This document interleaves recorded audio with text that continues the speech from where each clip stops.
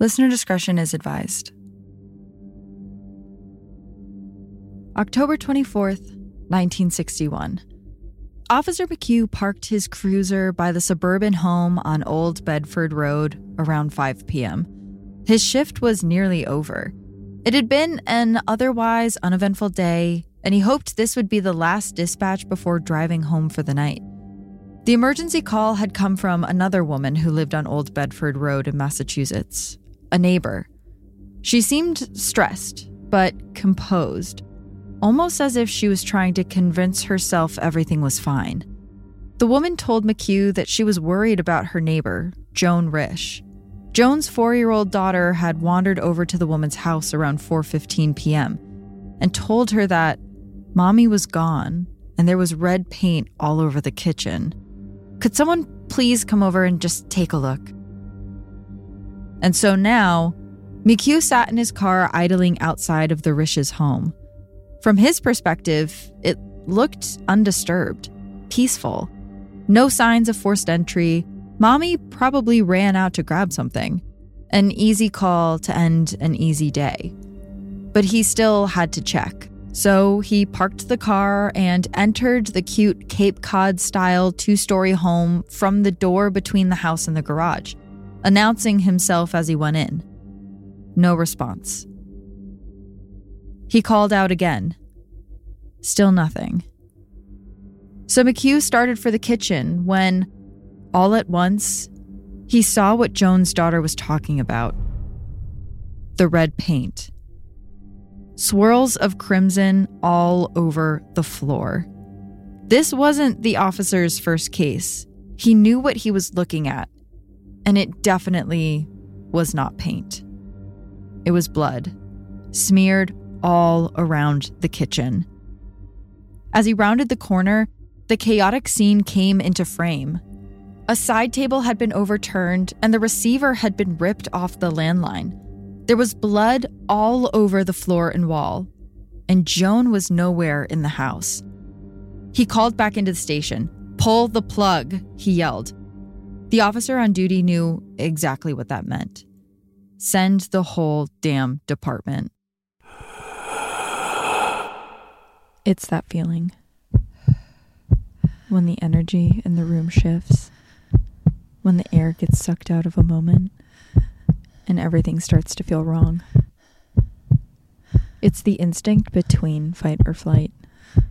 When your brain is trying to make sense of what it's seeing. It's when your heart starts pounding. Welcome to Heart Starts Pounding, a podcast of horrors, hauntings, and mysteries. I'm your host, Kaylin Moore. We are heading headfirst into spooky season, and I am so excited for everything that I have planned for you guys in October. To kick us off, the first ever Heart Starts Pounding merch drop will be going live the same time as this episode on September 27th at 7 p.m. Pacific. You can head over to heartstartspounding.com until October 1st to grab a piece from the drop. Patrons, on top of your other benefits, you'll be getting a discount on merch as a thank you. I'm really excited about who we've partnered with for this drop. I wanted to make sure you guys were getting quality stuff, and I think they really nailed it. Speaking of patrons, this month, US patrons will have access to a book giveaway. I read a lot of spooky, true crime, darkly curious, and haunted history books, and I'm really excited to start sharing some of my favorites with you all. I think I picked out the perfect book for October, so keep an eye out for that. And lastly, we had a flash naming competition for our new little ghost mascot. Patrons submitted names, but we all voted together on Friday. And I was so shocked and honestly very amused at how seriously people took this. I got messages from people saying they would never call him anything other than Poe. Scary Gary was in the lead for the longest time and then overtaken in the 11th hour. But in the end, there was one name you all picked above the rest. So, Heart Starts Pounding community, meet Jinx, our new mascot.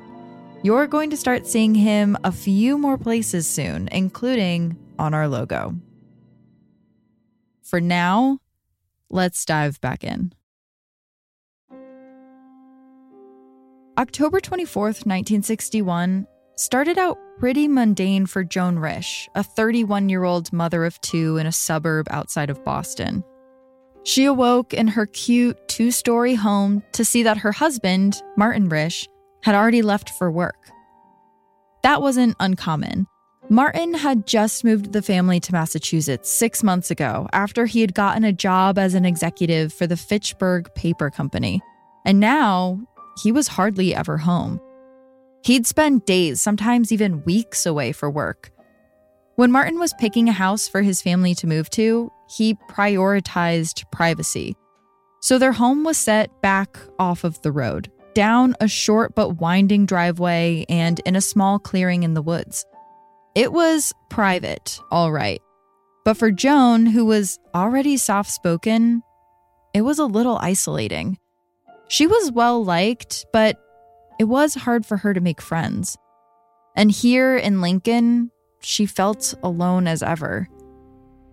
And then, one day, in late October, she vanished from the very home that kept her hidden, leaving many to wonder for the last 60 years. What happened?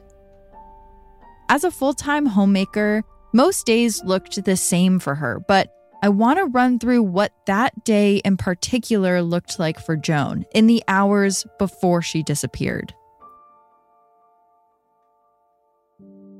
Barbara Baker, the neighbor who called the police station worried about Joan, said that around 9:30 that morning, Joan came over with her 2 children. She was dropping off David, her 2-year-old son, for Barbara to watch while she brought 4-year-old Lillian to the dentist. The 2 women were close. Barbara had children of her own who were about the same age as Joan's children. It was nice having another woman in the neighborhood who was home all day while her husband worked and could help watch the kids. At around 10:55 a.m., Joan arrived back from the dentist and retrieved David from Barbara's house. 2 men visited the Risch home around this time, but they didn't see Joan, possibly because they arrived just before she made it home from the dentist. One of these men was the postman, who left a few letters in the Risch's mailbox. The other was Joseph Paskowicz, the milkman. They didn't describe anything abnormal about the house. Later, around 1 p.m., Barbara's 4-year-old son, Douglas, went over to play with little Lillian in the Risch's yard. He later told his mother that while they played, Joan cut grass out back. Around 1:55 p.m., Joan brought the 2 of them back to Barbara's house. Every day, Joan put David down for a nap at 2 p.m., like clockwork. So it seems she was maybe sending the kids away so she could do that. This is where things start to get a little strange in Joan's day. Around 2:30 p.m., Barbara looked over towards Joan's house and caught a glimpse of something that made her double take. It looked like there was a chaotic motion in Joan's driveway, and she described it as Joan running outside near her car with her arms outstretched. It was hard to tell what was happening because the Risch's driveway curved and was lined with trees, but it looked like she was heading from her car towards the garage. Barbara could tell that Joan had a trench coat on. She also saw a flash of red and thought Joan was maybe chasing a child wearing a red coat. Barbara didn't think much of this, and a few moments later, she saw Joan walking back up to the house. At 3:45, Barbara brought Lillian back across the street and dropped her at her driveway. She went shopping in a nearby town for a bit, and when she came home at 4:15, Lillian was back at her house. That's when she told the story about Mommy being missing. Police were on the scene immediately, and they notified Joan's husband, Martin, of the situation. He commuted via plane to New York City that day for work, and he left the house around 6:15 a.m. He had been planning on staying overnight in the city, but came home when he heard Joan was missing. "This isn't like her," Martin insisted. "She never left the children alone, and she wouldn't have left the house on foot because she was terrified of the heavy traffic on their road." Barbara was also shocked that this would happen to someone like Joan. Sweet, quiet Joan. She had only moved into the neighborhood 6 months ago. She hardly had any friends, let alone enemies. Martin started thinking of the worst case scenario. Joan was known to entertain anyone who came to the door, and she had a hard time saying no. She'd often order things she didn't need from door-to-door salesmen. What if she opened the door to someone with bad intentions? I've looked through the crime scene photos that would have been taken right after McHugh called for backup. If you were to enter the kitchen from the living room like McHugh did, the landline would be on your immediate left, the oven and the cabinets on your right, and the kitchen table across the room. In the photos, you can see a small table turned on its side in between the kitchen and living room, which it was later learned came from under the landline in the kitchen. The landline was still attached to the wall, but the mouthpiece was ripped off and was resting on a small wastebasket that was sitting in the middle of the kitchen. The long, curly cord was still attached. There's items sprawled around the bloody tile floor, a roll of paper towels, a few books, one of which was a phone book that was open to a page that contained the town's emergency numbers. There was a pair of kids' corduroys on a high chair that had specks of blood on them. There was also some paper towel bunched up and bloodied on the floor. It almost looked as if someone had tried to clean up the crime scene with it. Officer McHugh called Chief Algeo, and that's who wrote up the police report on the crime scene. And you can tell by reading his notes that he thinks a few things about the scene are odd. First, the small trash can sitting in the middle of the kitchen. The trash was normally under the kitchen sink, but here it was, just in the middle of the room. It was also full, something that Martin said never happened because Joan was always on top of taking it out. Okay, maybe Joan was in the middle of bringing out the trash when she was attacked. Possible. But Martin couldn't explain the trash's contents. Sitting at the top was an empty bottle of Jack Daniels. That made sense. The married couple had polished off the bottle the night before. But there were also cans of beer in the trash. Miller High Lifes. And Martin could not explain those. He and Joan didn't drink Miller High Lifes. And though they had friends over that weekend, all of that trash had already been taken out. Then, Officer Algeo noticed the blood. There was blood sloshed and swirled around the floor. There was a patch on the wall under the phone, some splattered on the doorframe leading to the dining room, some on the kids' corduroys, as well as on some child's underpants found on the floor. It's in a lot of places, but Officer Algeo can't help but notice it's not a lot of blood. By his estimates, it's half a pint, maybe 1 pint. Not enough to die from blood loss. If this was the extent of the attack, Joan could still be alive. Blood was also found in other parts of the house. There was 1 small drop of blood on the first step of the staircase, 2 drops were at the top of the stairs in the hallway, 8 drops were on the floor in the northeast section of the master bedroom, 1 drop was in the middle of a child's bedroom. There was a small blood stain on the flagstone right outside of the garage, and bloodstains on the fender, left side of the hood, and dead center of the trunk on the family car in the driveway. With that pattern of blood throughout the house and outside, the police really struggled to figure out where the bleeding started, where it was coming from, and most importantly, who was responsible for it. The scene was a mess, but it didn't undeniably prove that another person had been there. But then, Officer Algeo sees it. Imprinted in the dried blood on the phone is a finger and thumbprint. He goes over to the wall where the phone was hanging and sees that there too is a fingerprint. It's unclear who it belongs to. It could be Joan's, but they don't have her prints on file. If they can figure this out, though, maybe they would have some answers. In his notes, Officer Algeo doesn't mention what he thought happened. He seemed genuinely confused. Officer McHugh confesses, however, that he believed the crime scene seemed self-inflicted. He genuinely worried after he came across the scene in the kitchen that he would find Joan upstairs with a self-inflicted wound. And he was shocked when he didn't. It was the blood on the floor. It just didn't look like a struggle to him. It looked more like someone who was disoriented, maybe hurt themselves and then had trouble getting up. But that didn't explain the final, strange thing the police noticed before leaving for the night.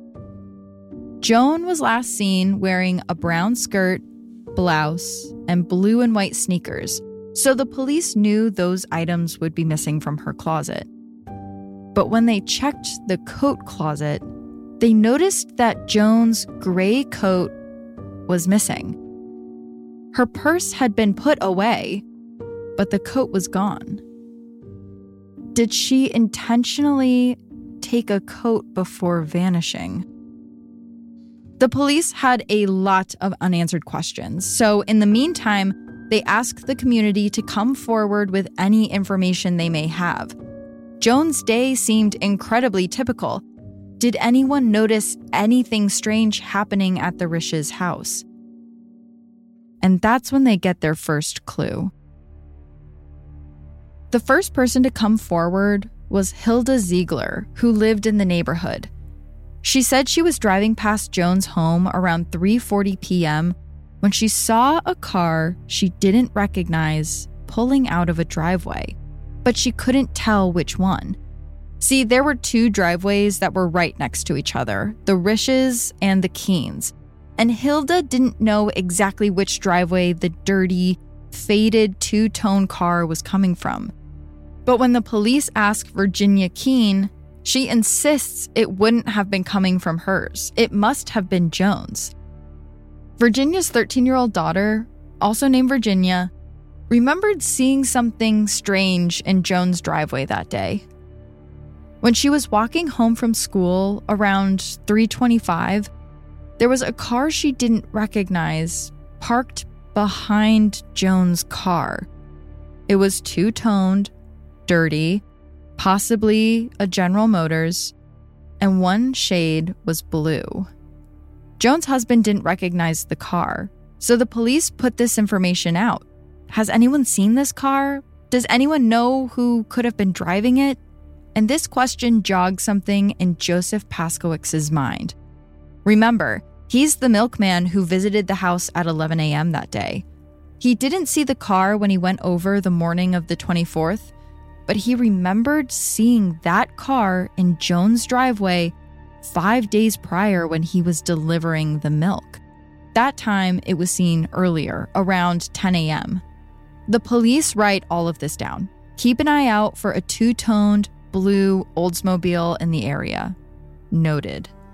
But what they hadn't realized yet is that while they were investigating the crime scene and talking to witnesses on the last day that Joan was seen, other people were calling into the police station after seeing something concerning in the road near Joan's house. A woman in her early 30s wearing a gray coat.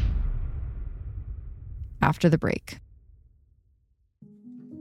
So Joan was last seen at her house around 2:30 p.m. that day. But that might not be the last time she was seen. At 2:45 p.m. on October 24th, someone told the police they remembered seeing a woman in her early 30s wearing a light gray coat with a light-colored kerchief tied around her head, walking with the flow of traffic on a busy road 200 yards from Joan's house. This person described the woman as untidy and said it appeared as if she was wandering aimlessly and hunched over as if she were cold. Then, between 3:15 and 3:30, the same woman is seen about 1.5 miles farther down the road, wandering down a median on Route 128.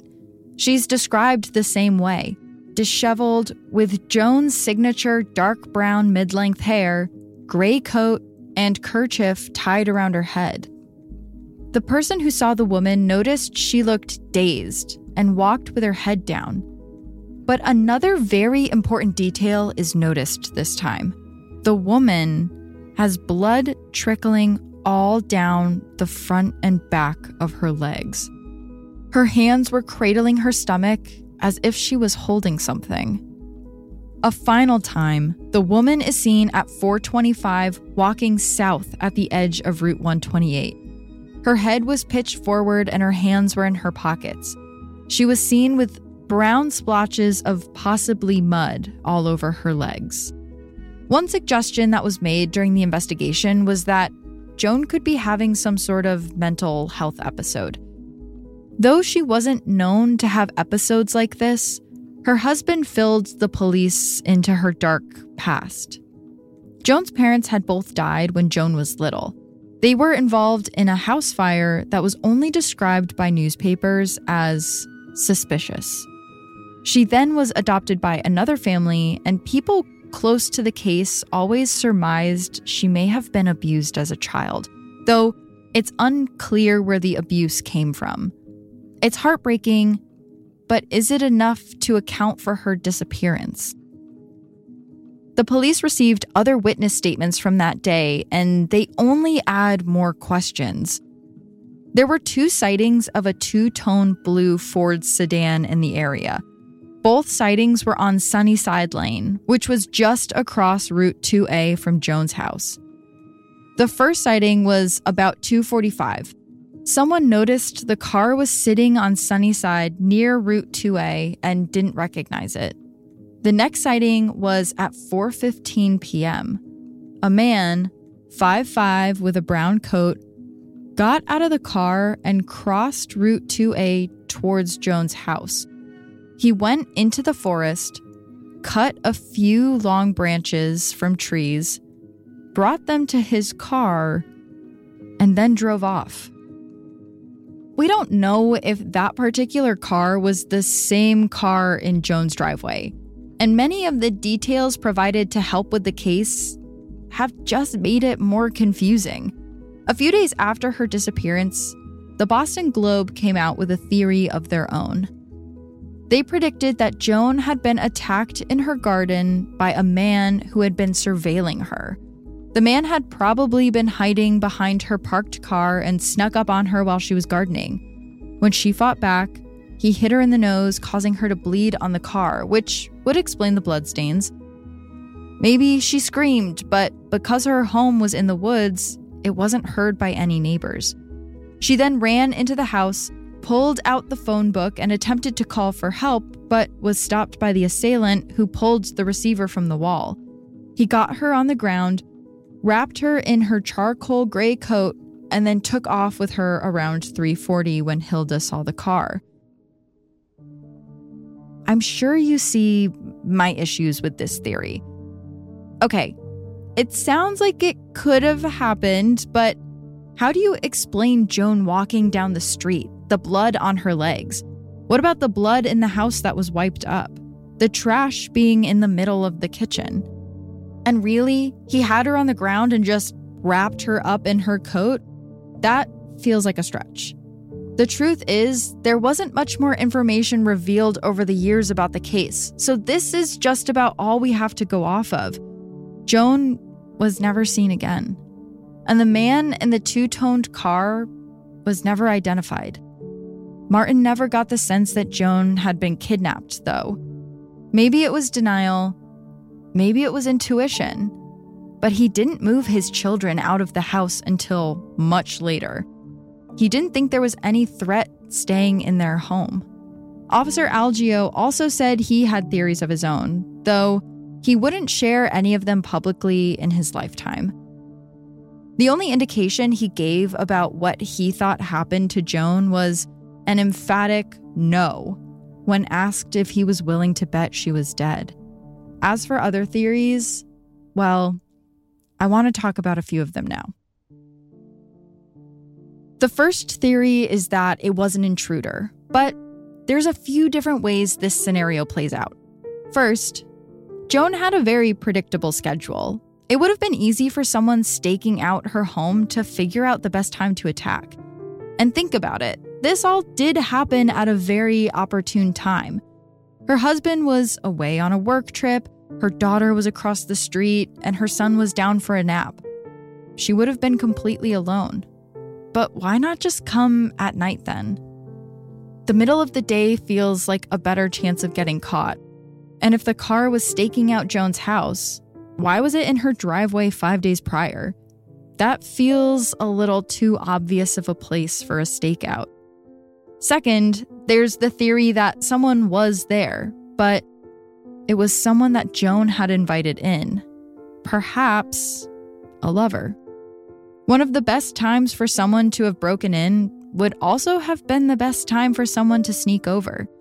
And it's been suggested that perhaps there was a quarrel and Joan got hurt. Maybe he wanted her to go with him and she didn't want to. That could explain the strange beer in the trash.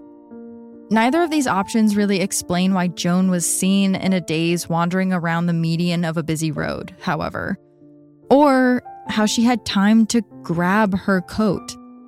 And Joan had only lived in the area for 6 months. That seems fast to procure a lover, but I didn't know her. Maybe it was someone from a previous life coming back for her. There's another theory that's kind of out there, but could explain a lot of the strange behaviors. I want to warn you, though, it is quite morbid. Some believe that Joan could have been undergoing a secretive abortion in her home when something went wrong. Perhaps the person who came over was a physician, and when it looked like the procedure wouldn't end well, Joan panicked and tried to call for help, only to be overpowered by the man there. This would perhaps explain the sightings of Joan on the road, clutching her stomach with blood on her legs. Maybe she had a few beers to try to numb the pain. Maybe she freaked out, grabbed her coat, and left home not knowing what to do. Maybe that's why she tried to clean up the blood. At the time, a woman in Joan's position, white, upper middle class, still had a 25% death rate undergoing the procedure. Neighbors couldn't help but talk. Women in the area were terrified that the same thing would happen to them. Some swore it was a well-known secret that Joan had a lover.